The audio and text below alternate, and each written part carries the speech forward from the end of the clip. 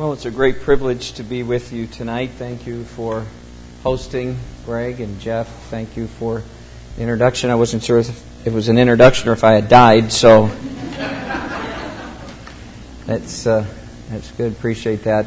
He gave all those international issues there. My parents are from Ireland, so my parents came in the early 50s from Northern Ireland, so immigrated to Canada first, and then they came down to the States, and so I'm the only Yank in the bunch in our house.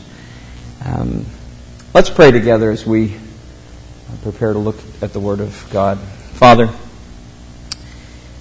how thankful we are that Your Word is living and active and sharper than any two-edged sword. How thankful we are for the Word of God. How thankful we are that it is our source and our stay. In a world of confusion, it is our anchor. And so, Father, tonight we pray that You would encourage us with Your Word through the ministry of Your Spirit to the glory of our Savior, Jesus Christ. And Father, we would ask even tonight, in the subject matter that we deal with, that You would show us Christ through the Word. Father, I pray that You would bless each that You have gathered into this place tonight. And we ask that You would be pleased to plant Your Word deep in our hearts. That You would send us forward from this place encouraged and convicted to do that which You've called us to do with Your Word for the glory of Christ. And so we'll commit these things to You and ask for it now in the name of Jesus Christ. Amen. A couple finds out that their baby is stillborn. A young mother of 3 has been diagnosed with terminal cancer. A woman finds out that her husband is cross-dressing and going to gay bars. A young husband and father of 4 drowns in front of his family while trying to save a little boy himself from drowning. After 25 years of making a profession of faith, a man discovers that he truly is not a Christian and enters into deep depression. A beautiful 21-year-old daughter whose life is just ahead of her is killed instantly in a terrible accident. A couple comes in claiming that their marriage is over because of an affair and they want to get a divorce. A 6-year-old boy dies of cancer and his parents are devastated. A church member whose family are also members of the church continues to refuse to repent and to turn from his sin, so that church discipline needs to be exercised, which will affect all the other members of the unrepentant one's family as well. Now, brethren, each of these is a real-life situation. Each of these are real-life situations that I have known of, not necessarily had to counsel through, but have known of. Each of these are life situations which pastors will have to deal with. Each one of these all have a common denominator, and any of these situations would be considered as a crisis by those who are going through them. In addition, they all affect the soul, and they all demand a response from the soul. As pastors, as Christians, we know that this list could go on and on and on. And in that we're reminded that Jesus said, in this world you will have tribulation. Brothers, these are the kinds of crises being endured by your sheep, which are scattered throughout your congregation, scattered throughout your sanctuary every Sunday. And certainly these are the kinds of crises that those in the world experience who wander outside the walls of your church. Such a truth is a common experience then of grief and pain causing such crises can, and brothers, I would say even should, be a real gospel opportunity for the biblically convinced pastor and the biblically prepared pastor. Now, those are two phrases upon which we will place our focus tonight. The biblically convinced pastor and the biblically prepared pastor. As we think of biblical counseling being the pastor's opportunity in crisis. For indeed, it is an opportunity in crisis. And so let us address first tonight the biblically convinced pastor. Let me begin by addressing just a few things. I will not pretend to be here to teach many of you, brethren, these things, but simply by the grace of God to remind and encourage you. Let me also say that to define biblically convinced, let's take a look at that for a moment. Biblical counseling is an area that I think we have lost a focus upon in the church, and I will grant you it is an area that for me is an area of passion. I'm very passionate about this matter of biblical counseling. I think we're helped when we understand that the Puritans rightly called what we call biblical counseling, the Puritans called it soul care.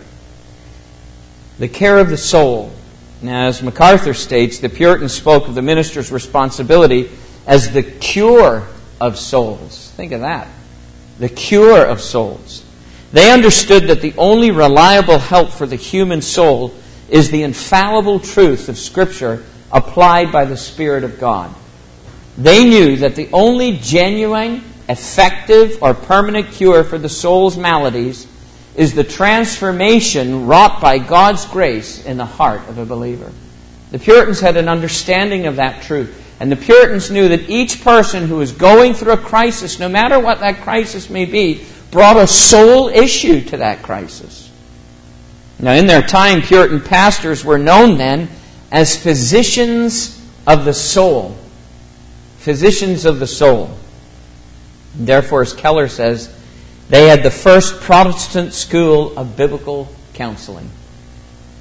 Isn't that what you would like to be known as, brothers? Physician of the soul. We have doctors of ministry. We have doctors of theology. We have all these great doctors. I'm not downing any of those, but wouldn't it be great to know, especially by your own people, as a physician of the soul? Someone who cares and tends ably for the soul. Brothers, I strongly believe that the church today needs pastors again who are known as physicians of the soul. For the truth is that as pastors, we cannot properly deal with the fragile souls who have endured such difficult personal crises apart from the Word of God. We can't deal with them properly if we're not bringing the full-orbed counsel of the Word of God to what they're facing. And further, we especially cannot adequately address such souls in crisis if we doubt that the Word of God is sufficient for every soul in crisis, and that God in His providence may bring these people through your door and, pardon the metaphor, but allow it for me, just as we're told a dog senses if you're fearful of it. Have you ever seen people who are afraid? I don't know if any of you are dog owners. We have two. My daughter talked me into a second one just this summer, another puppy. And now we've been bamboozled into having two again. I don't know if you've ever seen people who are afraid of dogs, but the dog sort of seems to sense that. It's a funny thing, too. Unlike cats, dogs, dogs come when you call them and stuff like that. Stuff that cats just sort of refuse to do. You're probably cat owners, and that's all right. We will pray for you. But dogs pick up a sense of fear. I would suggest to you that in a similar way, people pick up a sense of a lack of confidence from you in the Word of God. If your people come through the door with a crisis and they sense that you don't have confidence yourself in the Word of God, they're going to pick that up. They're going to, as it were, they're going to sense that, smell that. And so, brothers, there really can't be room for doubt in our minds about the sufficiency and the power of the Word of God if we're going to be effective shepherds in the times of such crises. Therefore, in a world that belittles the power and the usefulness of the Word of God at such times, as His under-shepherds, we need to be encouraged to remember that at the end of the day, the Bible is the only book we need for souls in crisis. Did you hear me? At the end of the day, your Bible is the only book that you need for souls in crisis. For the Word of God and the counsel from the Word is the most powerful and it is the safest counsel of all.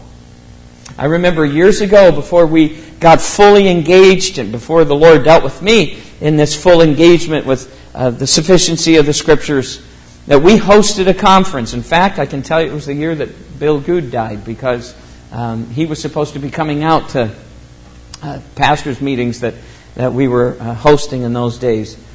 And instead of Bill Good, Randy Patton came and led that meeting.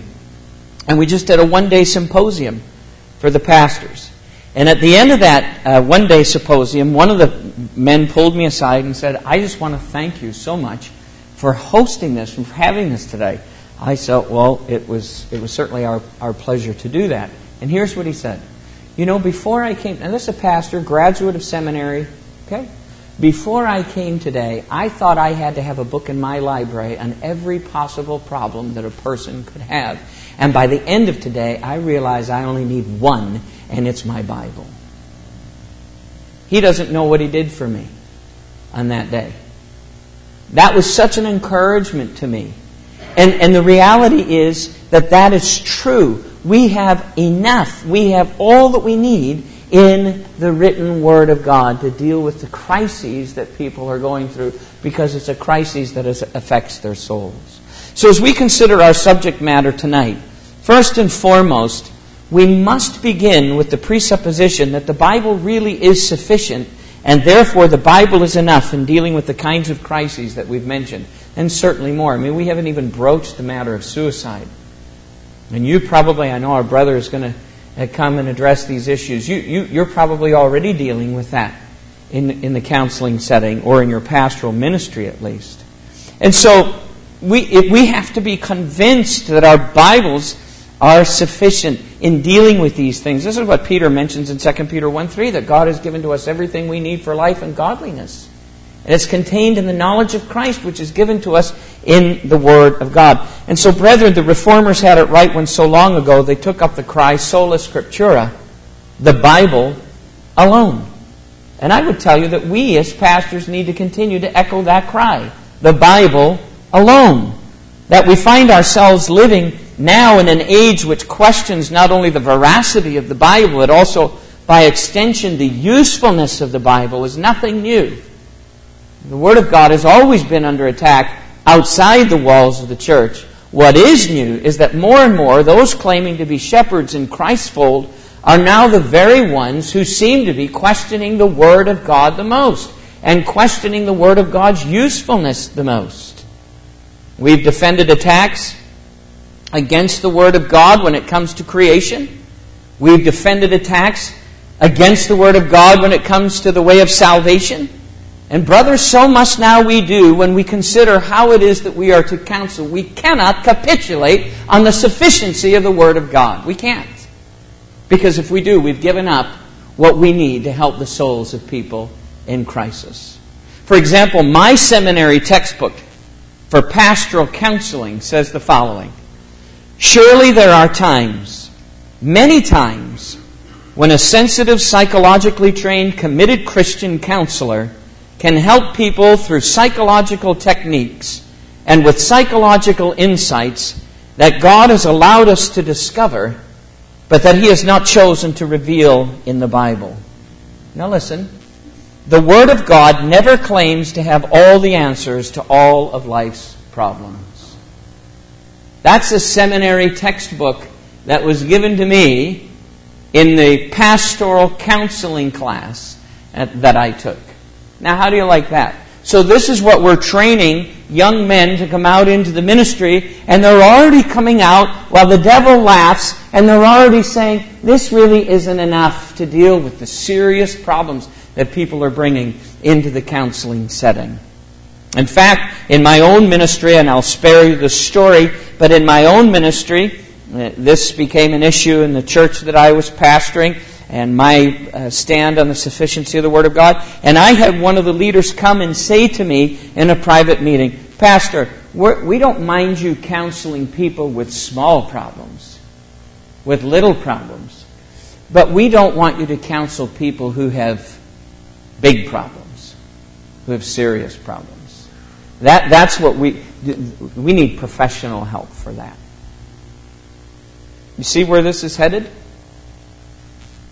Another best-selling Christian counselor has written that Christian counselors who believe that the Bible alone is a sufficient guide for counseling, especially in crisis situations, are frequently guilty of, here's the direct quote, a non-thinking and simplistic understanding of life and its problems. You just don't get it. You just don't understand how serious the problem is. If you say, take 2 verses and call me in the morning, you just don't understand the seriousness of the problem of men's souls. Against such prevalent thinking then in the church today, may we, brethren, as pastors, facing times of crisis with our sheep, be refreshed, encouraged, and reminded about the precious, blessed Word of God in the care of men's souls. We need to be sure that we do not fall into the temptation to doubt the power, effectiveness, and authority of the Word of God over all such issues. You've heard of what it means for a Christian, perhaps, to act like a practical atheist. Are you familiar with that? We say that Christians, we talk about believing in the sovereignty of God, and we talk about believing in the providence of God, but in our actions we live like practical atheists. I would suggest, brethren, that we see a similar pattern with pastors. Too many pastors say that they believe in the sufficiency of the Word of God, but in practice they act like practical psychologists. And that's a problem. Those who integrate the wisdom of the world into the counseling setting because the presuppositional belief is the Bible really doesn't speak to 21st century problems. And so we need some other help. That's an issue that we must avoid. That's an issue that the psalmist teaches us about when he says in Psalm 138 and verse 2, I will worship towards your holy temple and praise your name for your loving kindness and your truth, for you have magnified your word above all your name. I love that verse. God has magnified His word even above His name. Brethren, we're told here how highly God magnifies His own word. And therefore, brothers, how much more should we not magnify the Word of God? How much more should we not treat it with the majesty that it deserves in the counseling setting? You see, we need to be encouraged in the Word of God's truthfulness. We need to be encouraged in the Word of God's usefulness. And we need to be encouraged in the Word of God's power. If the Lord by His Spirit is pleased to do anything in what we're doing here tonight, if you leave here encouraged, like that pastor who left and said, I don't need 1,500 books in my Bible, I just need to know this one better, then that would be an answer to my prayer as we prepared for this conference. So we need to understand then the importance of Jesus' words in Matthew 4:4 when He says, it is written, man does not live on bread alone, but on every word that comes from the mouth of God.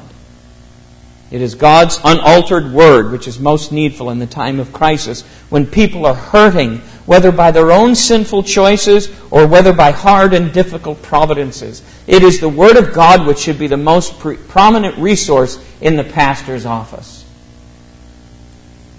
I remember visiting someone whom I know and love and sat in his office and looked right behind his chair at his desk. You know, generally we as pastors keep the books that we use the most right next to us, right? I remember Lance Quinn came into my office and I had the 5 Points of Calvinism tucked on a bookshelf way over there, and he said, uh-huh. I said, no, I read it. I promise, I read it. I did. I was blessed by it mightily. I read it.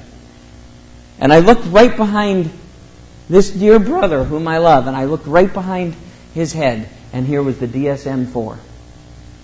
Right behind him. The DSM-4.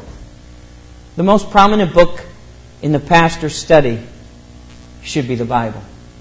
Should be the Word of God. That should be our go-to book. Why? Because we can never promise to change the circumstances of people who are in crisis, but we can promise that the Word will help them to better endure their circumstance, give them grace which is sufficient for their trial, and comfort them to know that their crisis has a purpose, which is to make them look more like Jesus. It's God's Word alone which is powerful enough to speak to every crisis, every issue, and every sin. Listen to me. The devil's lie to Eve is still echoing down through the corridors of time. Listen for the hiss of it in what you hear when people talk about the Word of God. Did God really say? Did God really say? And that hiss is always to get us to doubt the Word of God. The Word of God isn't enough to speak to the things that people are going to. Are you going to tell me that the Word of God speaks to bulimia? Are you going to tell me that the Word of God speaks to cutting? Are you going to tell me that the Word of God speaks to the kinds of panic attacks that people in 21st century life have to face? No, the Word of God doesn't give us the details for that. And I want you to listen to the hiss of the devil's tongue in that language. Ed Bulkley states the following: the Bible provides the principles necessary to deal with eating disorders, non-biogenic depression, scholastic failure, child abuse, bitter memories, anxiety, and a host of other problems. Thus, integrationists are grossly mistaken when they say that many, perhaps most of the problems people bring to modern counselors are never discussed in the Bible. We're surrounded by many church leaders who are both explicitly and implicitly unloading their Bibles in favor of something or anything else. And these leaders are encouraging those that follow them to do the same. And I often believe, brethren, just a quick thought, no extra charge for this, I often think part of the problem is we don't want to look silly. We don't want to look stupid. We don't want to look like the people that are accused of saying, oh, take 2 verses and it's always just sin and call me in the morning. And so what do? We say, well, there's probably some things there and there's probably some things there and the Bible really doesn't address these things. All things we have to be very, very careful about. Everywhere around us, it seems that the very ones who have been charged with magnifying the Word of God are capitulating to the prevailing winds of the culture. In fact, I heard R.C. Sproul and John MacArthur, 2 separate conferences, but in the same year, both asked a similar question. And the question was, what is the biggest challenge that you see for the church today? And their answer was remarkably the same. And they both said something to this extent: we never thought that we would see in our lifetime, in our ministries, that the Word of God would be challenged in the church.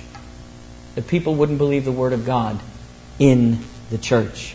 We see that Jesus himself faced the same issues when the Sadducees tried to trip him up with a question, to which he responded, "You are in error because you know neither the Scriptures nor the power of God." Matthew 22 and 29. Jesus plainly tells them that their error was not knowing that the Scriptures, because it is God's Word, is the very power of God. And so consequently, when we do not know how to properly use the Scripture, we do not properly avail ourselves of the very power of God. How sad and devastating this is.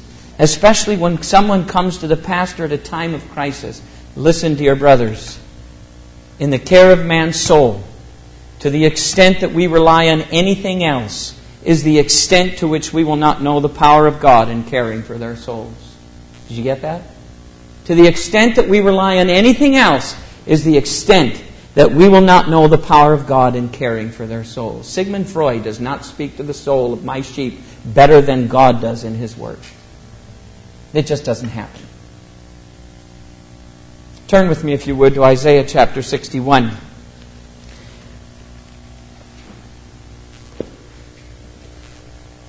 I asked when I had to be finished, and Greg said sometime today. So Isaiah 61.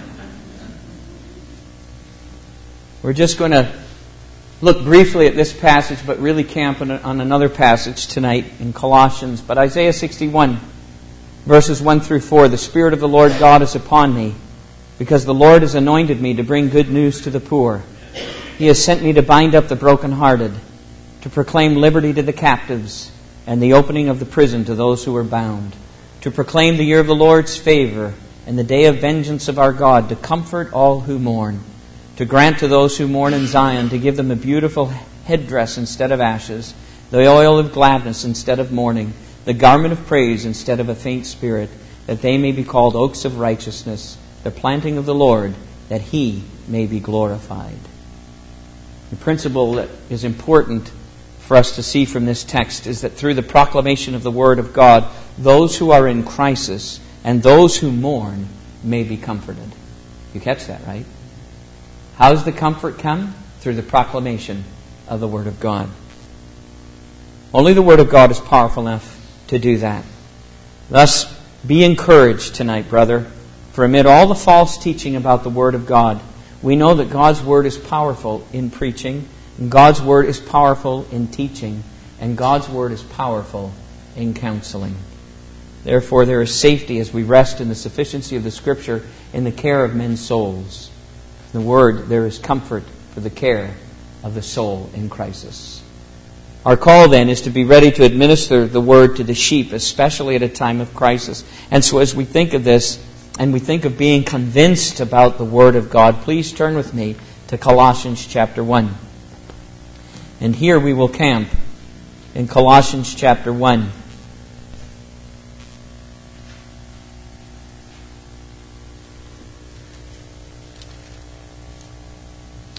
Look at verse 24. And we'll just read through the end of the chapter. Now I rejoice in my sufferings for your sake, and in my flesh I'm filling up what is lacking in Christ's afflictions for the sake of His body, that is the church, of which I became a minister according to the stewardship from God that was given to me for you, to make the Word of God fully known, the mystery hidden for the ages and generations, but not revealed to His saints. To them God chose to make known how great among the Gentiles are the riches of the glory of this mystery, which is Christ in you, the hope of glory. Him we proclaim, warning everyone and teaching everyone with all wisdom, that we may present everyone mature in Christ. For this I toil, struggling with all His energy, that He powerfully works in me. Here Paul separates and gives us a list of responsibilities of the biblical pastors, a threefold list. And he separates these duties, but yet will agree that there is a close connection still which exists between each one. And so let us just look at these a little bit tonight in connection to understanding the benefit of biblical counseling to a soul in crisis. And how does Paul begin here for the pastor's responsibility? He speaks of preaching. Him we preach. Him we preach. Brethren, God has chosen the means of solid biblical preaching as one of the pastor's major ministry obligations. It's a sad and dangerous commentary that so many pastors are setting aside the preaching of the Word of God today for other things. For in so doing, they are setting aside both the power and the blessing of God, as can only be seen through preaching. Now, I know right now I'm preaching to the choir, but be encouraged with these truths about preaching. As Hendrickson states, preaching is actually the act of heralding and proclaiming. It is the earnest proclamation of the great news initiated by God. Now think of what we've already read in Isaiah, where we are to proclaim to the captives and to proclaim to those who mourn. Proclaim what? The wisdom of the world? No, the Word of God. And this is what we see in preaching. It is the earnest proclamation of the great news initiated by God. So for our purposes tonight, we'll limit our focus to consider biblical preaching in connection with biblical counseling, because the two are connected.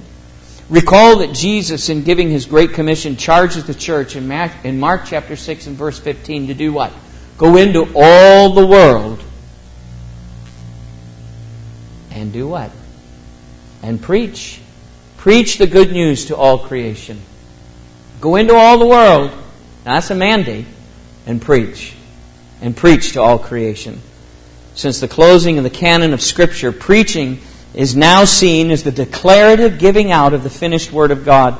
Preaching is comprised of telling people about both their need of Christ in salvation, that's what we call evangelism, and their need of living for Him, that's what we call sanctification or edification. Again, the Puritans had a high view of the place of preaching in the life of the church. You know why? Because their high view of the Word led them to hold that Word high in preaching. As Sarl says, the sermon served as a means of corporate counseling edifying the body of believers gathered together.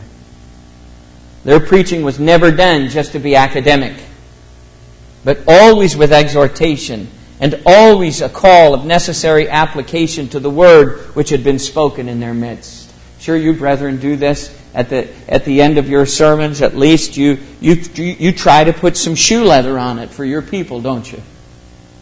In my own mind, I call it the so what. Now, we've just gone through all of this. Now, so what? And so I guess I say something similar. You'll look for it tonight, I'm sure. My daughter said it's the favorite line of all of the most of the people in the church when I'm preaching. Because when I come to the end, I'll say, now by way of application. And my daughter said to me this summer, Dad, my daughter's 12. Dad, you know what everybody loves to hear you preach on? I said, what, honey? When you say now by way of application. Thank you. She's a little Barnabette, a little encourager. By way of application. Brethren, this is how we should be preaching to our people, isn't it? We're not just preaching to give them facts. We're not interested if they can win a Trivial Pursuit game. We're interested about what they're doing with the Word of God in the way that they're living. We're exhorting them to keep running the race. No matter what they go through, we're exhorting them in this necessary application of the Word of God. Now, you don't want to just be academic. You want application. In fact, I guess so much do I say this that one of the mothers came and said their little boy was doing a presentation in school. He had to stand up and give a report. And she said everybody was lined up at the back of the room, and some people from our church were there. And at the end he said, now by way of application, in his report. That's what we want. Isn't that what you want when you preach? You want application. You want the people to be able to walk away and say, I know what that means, and I know what it means now for me in order to obey and to do and to follow.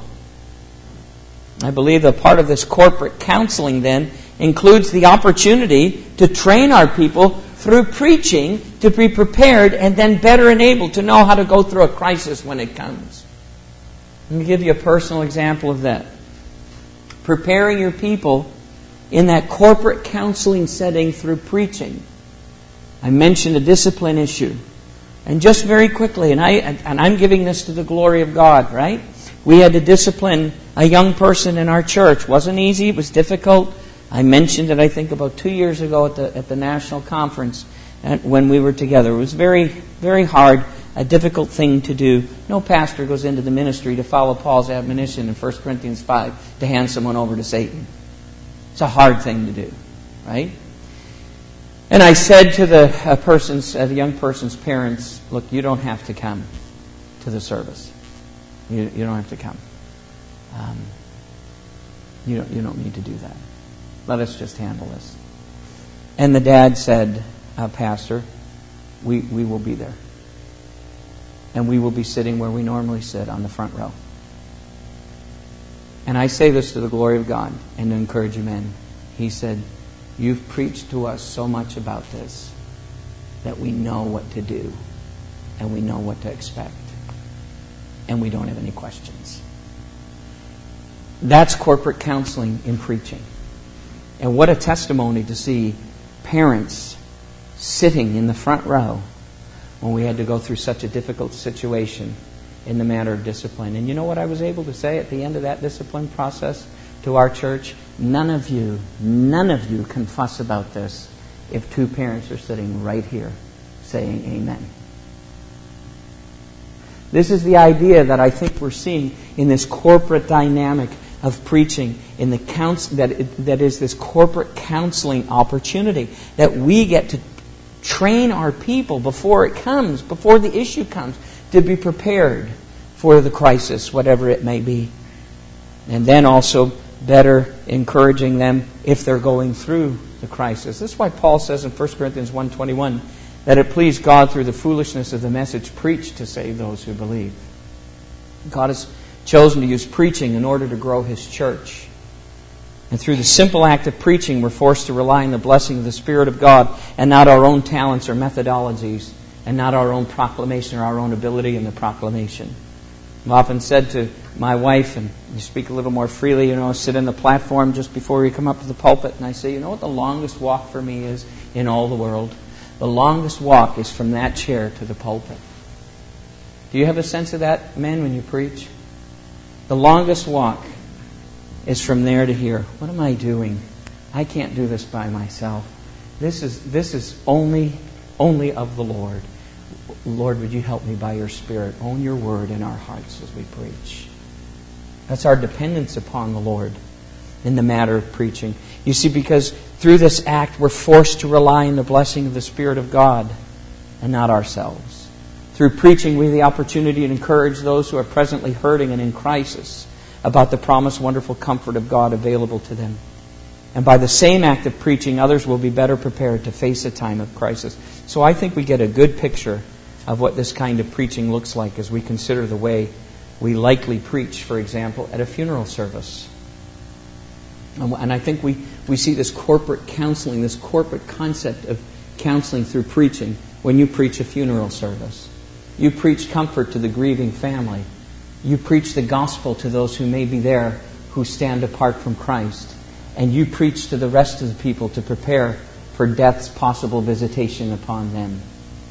I think that's the kind of understanding that we should be having pretty much all the time when we preach.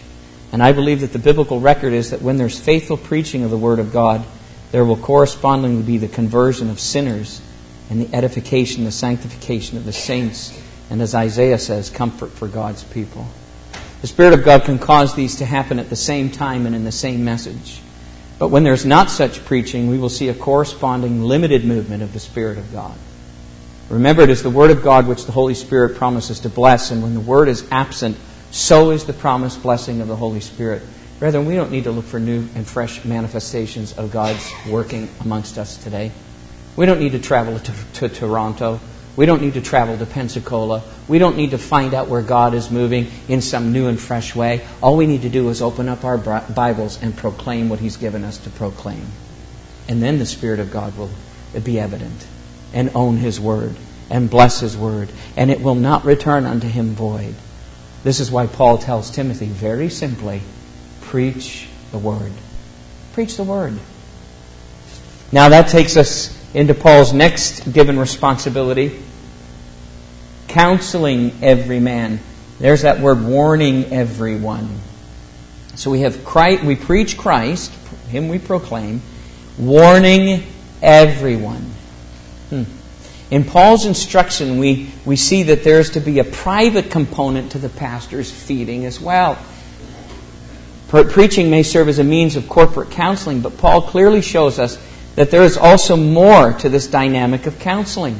Now, the word warning may be used in your Bible and has to do with the definition behind biblical counseling. The Greek word here is nouthetantes, and it's a form of the Greek word noutheteo, from which the word nouthetic is derived. Noutheteo literally means to put into the mind by admonishing, exhorting, and warning. Paul points out the fact that along with preaching, the pastor must also be engaged in biblically counseling his people individually. This is an important means by which he will also comfort his sheep. Paul says here that it is the God-given responsibility of the pastor to counsel individually from the Word of God. We see that Jesus Himself serves as the perfect model in this. He preaches publicly to the crowds, but then He sits with the disciples and explains and challenges them privately with what He's just preached publicly. There's a perfect example of that is what we read in Matthew chapter 13. The parable of the seed and the sower. We see a similar example from Paul's own pastoral ministry. I lied to you. Turn to Acts chapter 20. I said we'd camp in Colossians, but let's look at Acts chapter 20.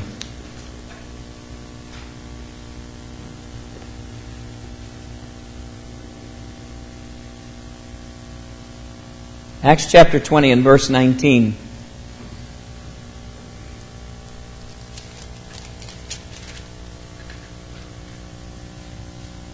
Serving the Lord with all humility and with tears and trials that happened to me through the plots of the Jews, how I did not shrink from declaring to you anything that was profitable and teaching you in public and from house to house, testifying both to Jews and to Greeks of repentance toward God and faith in our Lord Jesus Christ. And now, behold, I am going to Jerusalem, constrained by the Spirit, not knowing what will happen to me there, except that the Holy Spirit testifies to me in every city that imprisonment and afflictions await me.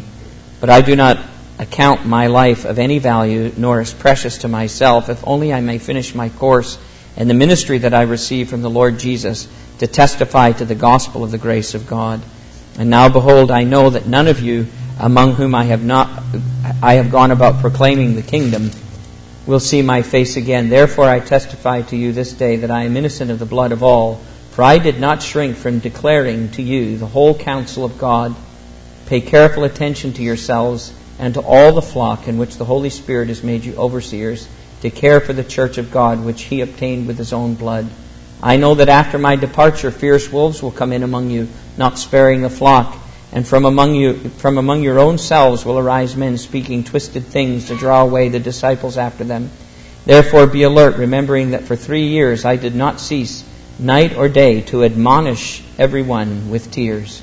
And now I commend you to God and to the word of His grace, which is able to build you up and to give you the inheritance among all those who are sanctified. Now Paul is saying here in his farewell address, particularly to the elders of the Ephesian church, that he had an active and engaged counseling ministry with them. In so doing, he gives this short summation of his ministry, and he says to them in verse 31, he warned them, nutheteo. He admonished them, he corrected them, he instructed them. Now, according to Adams, included with this Greek word are the dynamics then of confrontation, concern, and change. The exposing of sin in the counseling setting occurs through loving confrontation with what the Word of God says towards the way in which someone may be living. And contrary to popular belief, certainly counseling is not always done because there's some unconfessed sin in a person's life. And I'm pretty much up to here with that definition of biblical counseling, even from guys who ought to know better, to be very truthful with you.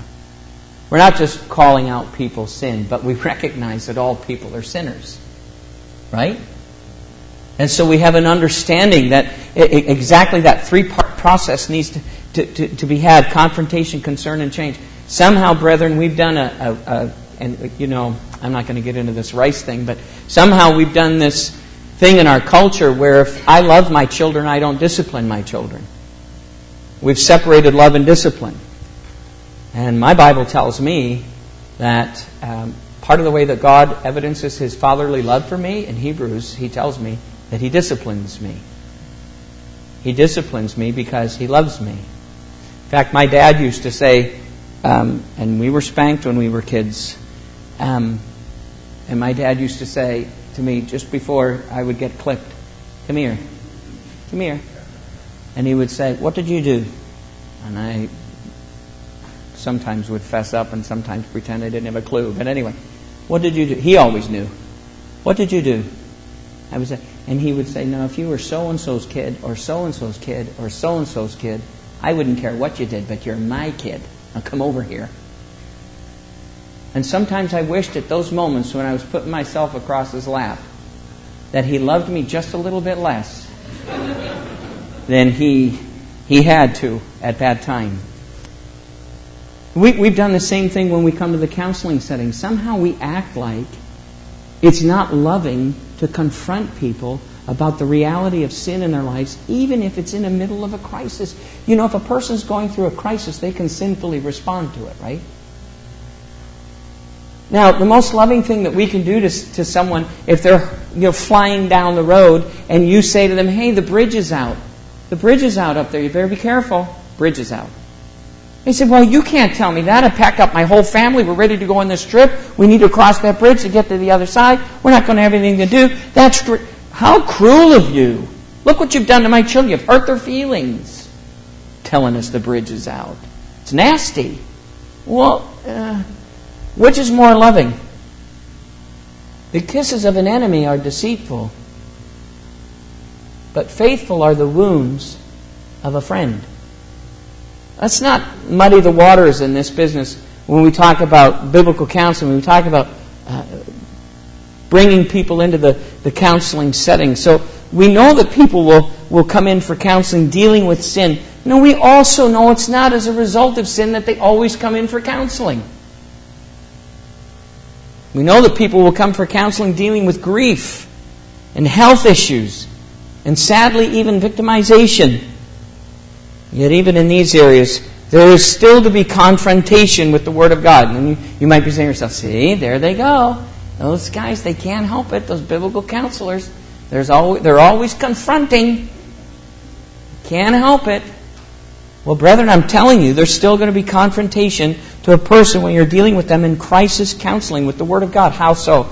Meaning that the person is challenged and encouraged to see what God's Word says to their particular issue. There's two great questions to ask, I find, in the counseling setting, whether it's in a crisis situation or not. And here are two great questions. What is God trying to teach you? And how can you bring Him glory? The first question presupposes for us that God is still in charge. When you go through a crisis, my mother was diagnosed with cancer, and when you go through a crisis like that, you feel like the rug has been lifted out from under you. Nothing firm for you to stand upon. But when you hear that question, what is God trying to teach me? You're reminded, wait a minute, God is still in control. God is still sovereign. And usually when I have a person sitting in front of me in that way, I say, give me 5 to 10 answers to this question. What is God trying to teach you? And the second question, how can you bring Him glory in this situation? You see, because that presupposes that I still have a responsibility to honor God.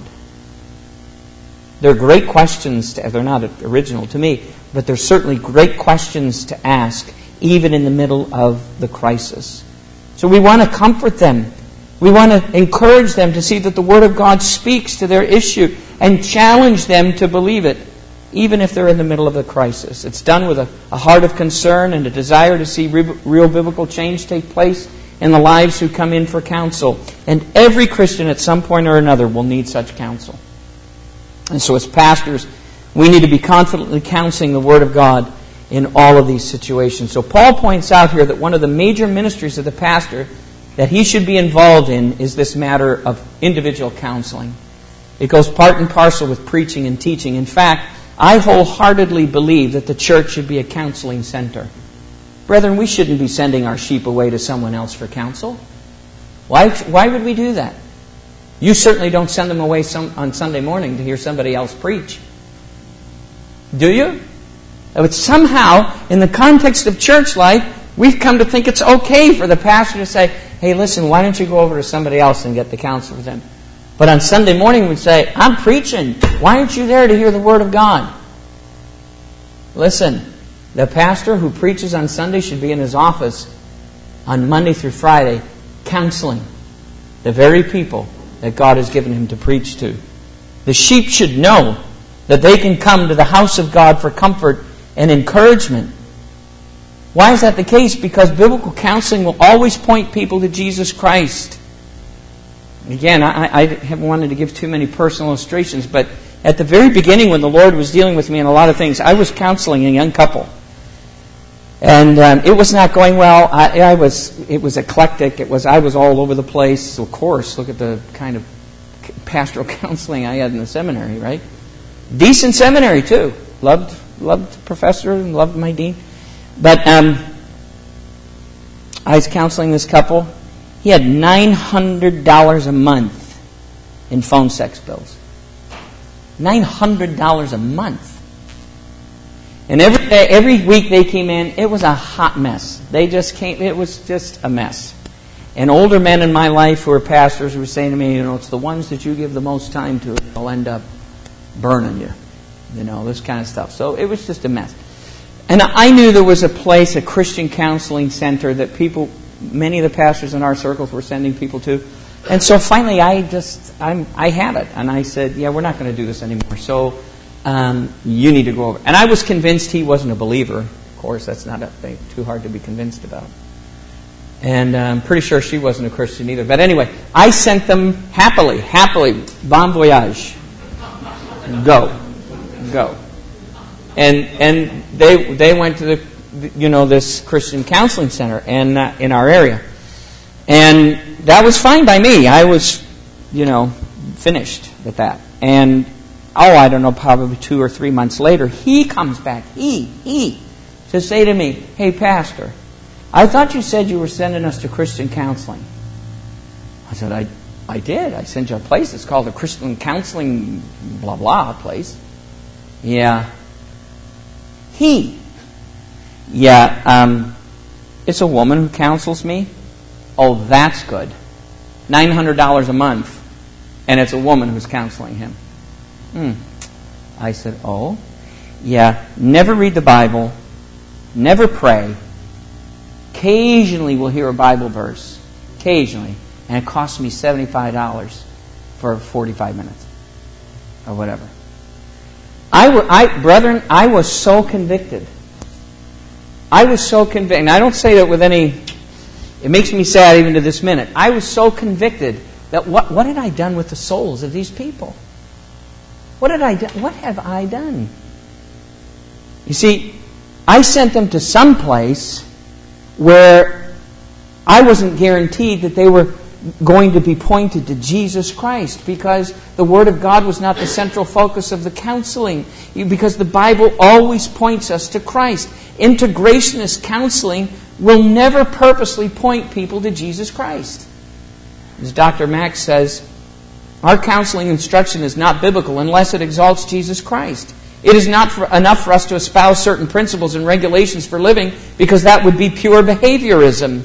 If our counseling is truly biblical, people should not come away saying the Bible is a wonderful book. They should also come away saying, what a wonderful Savior we have. We should labor in all of our instruction to point our counselees to Jesus Christ. And we will be successful in this if we can help them to behold the Lamb of God who takes away the sin of the world. That's what biblical counseling does. Biblical counseling is an important means that Christ has given to His church. It's a God-given means for us to be able to bring the counsel of the Word of God to those who are in crisis. And so one of the things that I'm so thankful for in using the Word of God as the sole source for counseling, I don't have to make it up as I go along. That would be exhausting. I do a lot of counseling through the week. I couldn't do that. I would be exhausted. If I had to make it up to try to help or comfort people, no, all I need to do is to point them to what the Word of God says. Isn't that great? May I encourage you, men, to think carefully over this aspect of your pastoral ministry in regard to feeding your sheep. I speak from personal experience in seeing the blessings of the Spirit of God when we give ourselves to the ministry of counseling biblically. Your preaching ministry will be enhanced when you spend concentrated time with your sheep whom God has given you to lead. When you counsel privately with your people, your preaching will rightly be affected because you will be more intimately aware of what your people are facing day by day. And sometimes your people will come to you, as they do with me, after a Sunday morning, and they say, "Pastor, were you preaching that to me today?" Now, what are you supposed to say as a pastor? "Were you preaching that to me today?" "Yes." "What do you think we're doing, playing hopscotch?" "Of course we're preaching this to you. But not only to you." Isn't that the great thing about biblical counseling?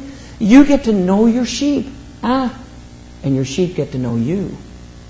You get to understand what they're dealing with in the course of their lives. And so your preaching ministry is enhanced.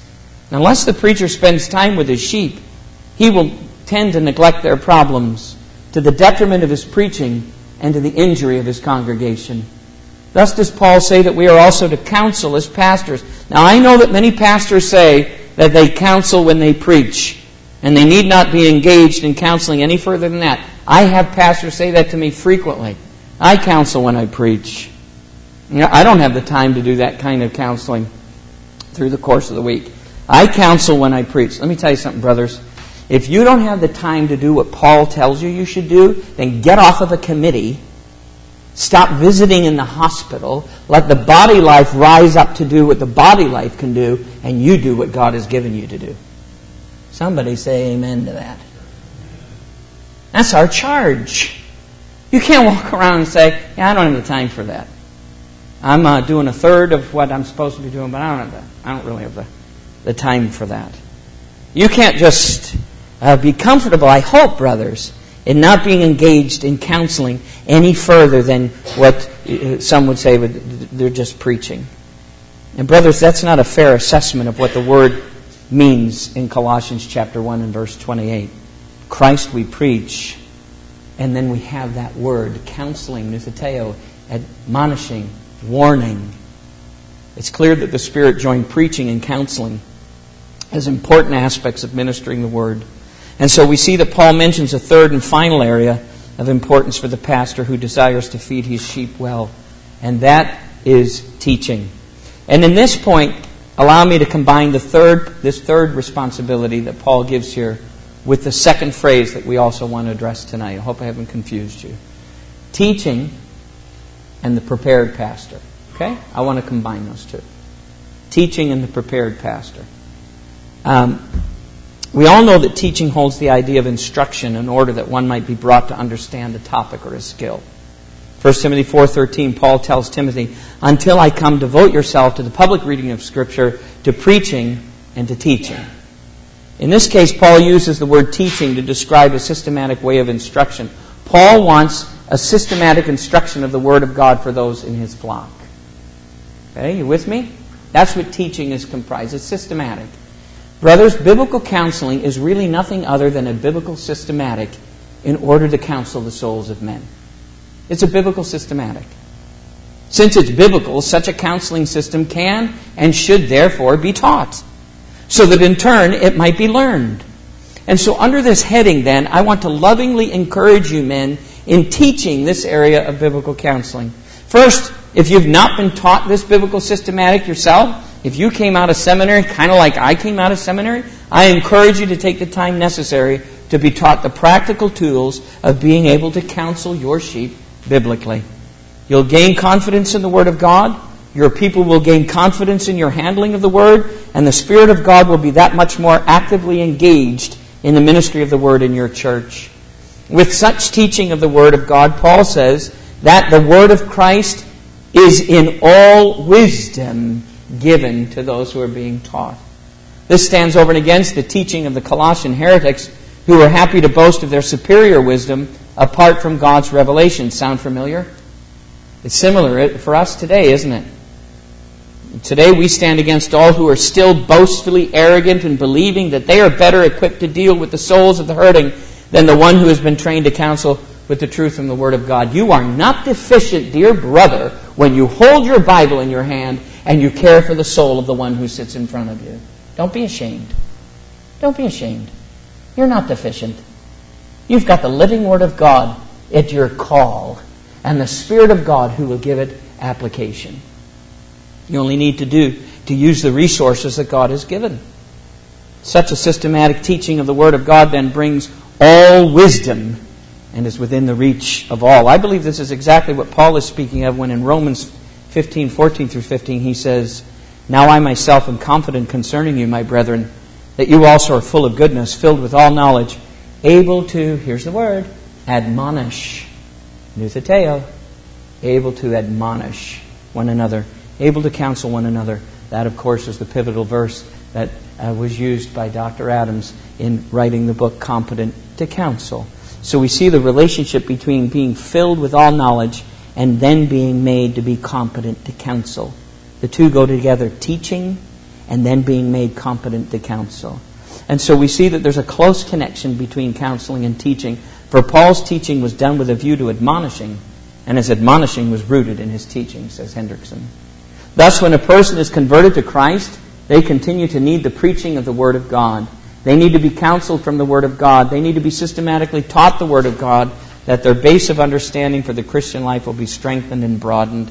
In Colossians, Paul says that this is the threefold biblical obligation of the pastor: preaching Christ, counseling from the Word of God, and teaching systematically the Word of God.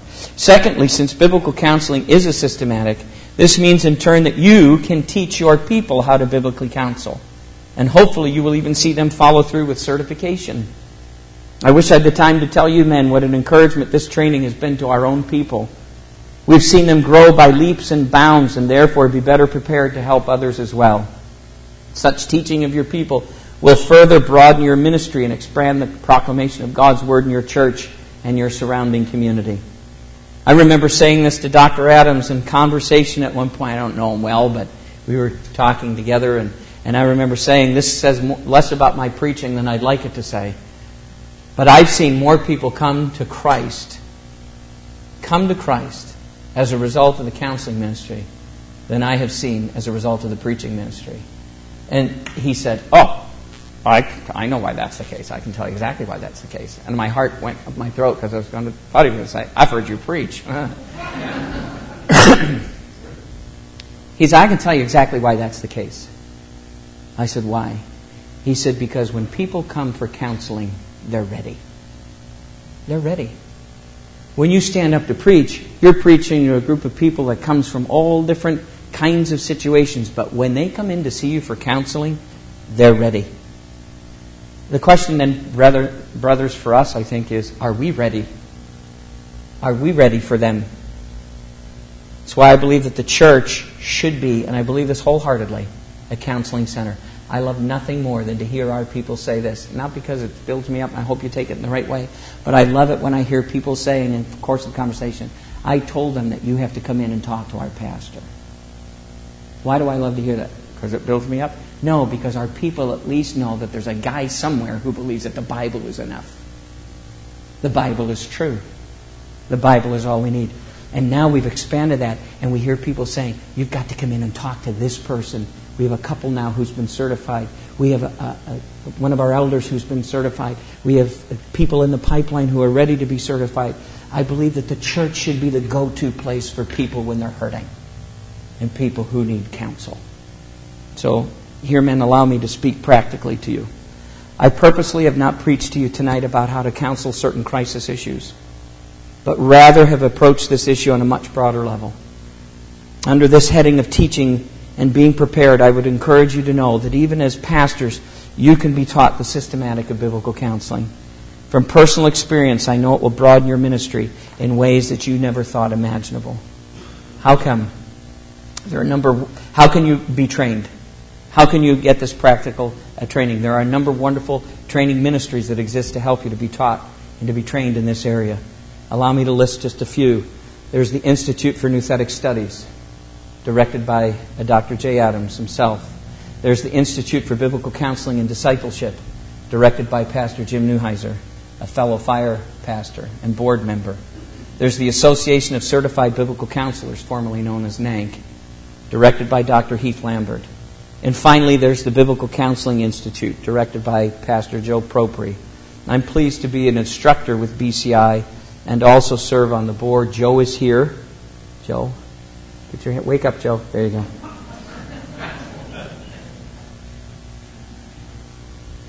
He has a table set up in the fellowship hall, and I'm sure he'd be glad to talk to you. The one distinctive feature about BCI is that not only can you do the training through DVDs, we will come to your church and do the training live for you and for your people. Now, any one of these would be a most viable option for you to begin to be taught how to biblically counsel. Any one of these would be a wonderful resource for you to begin to teach biblical counseling to your people. The result then, Paul gives us here in Colossians, what brings real comfort to souls in crisis? The gospel of Jesus Christ. How has God determined that message to come? Through the preaching of the Word, the counseling of the Word, and the teaching of the Word, whose subject is Jesus Christ. And what will the promised result be? That we may present every man perfect in Christ Jesus. What a great promise. As pastors, that's our heart's desire, isn't it, for our people? Here's the goal then of the threefold ministry to the sheep.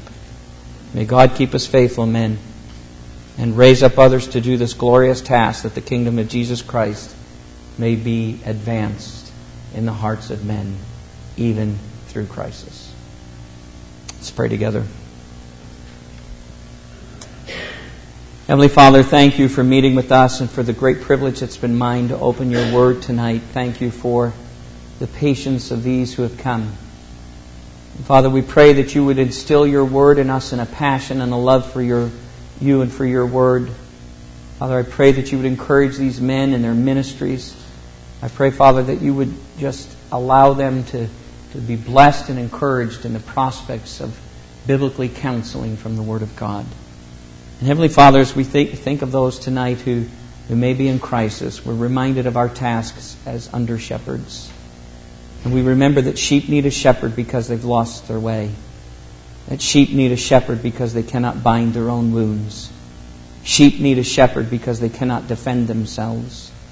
Sheep need a shepherd because they cannot find pasture on their own. Help us then, Father, to be suitable shepherds to your sheep for the glory and the sake of our chief shepherd, Jesus Christ. And we pray it in His name. Amen.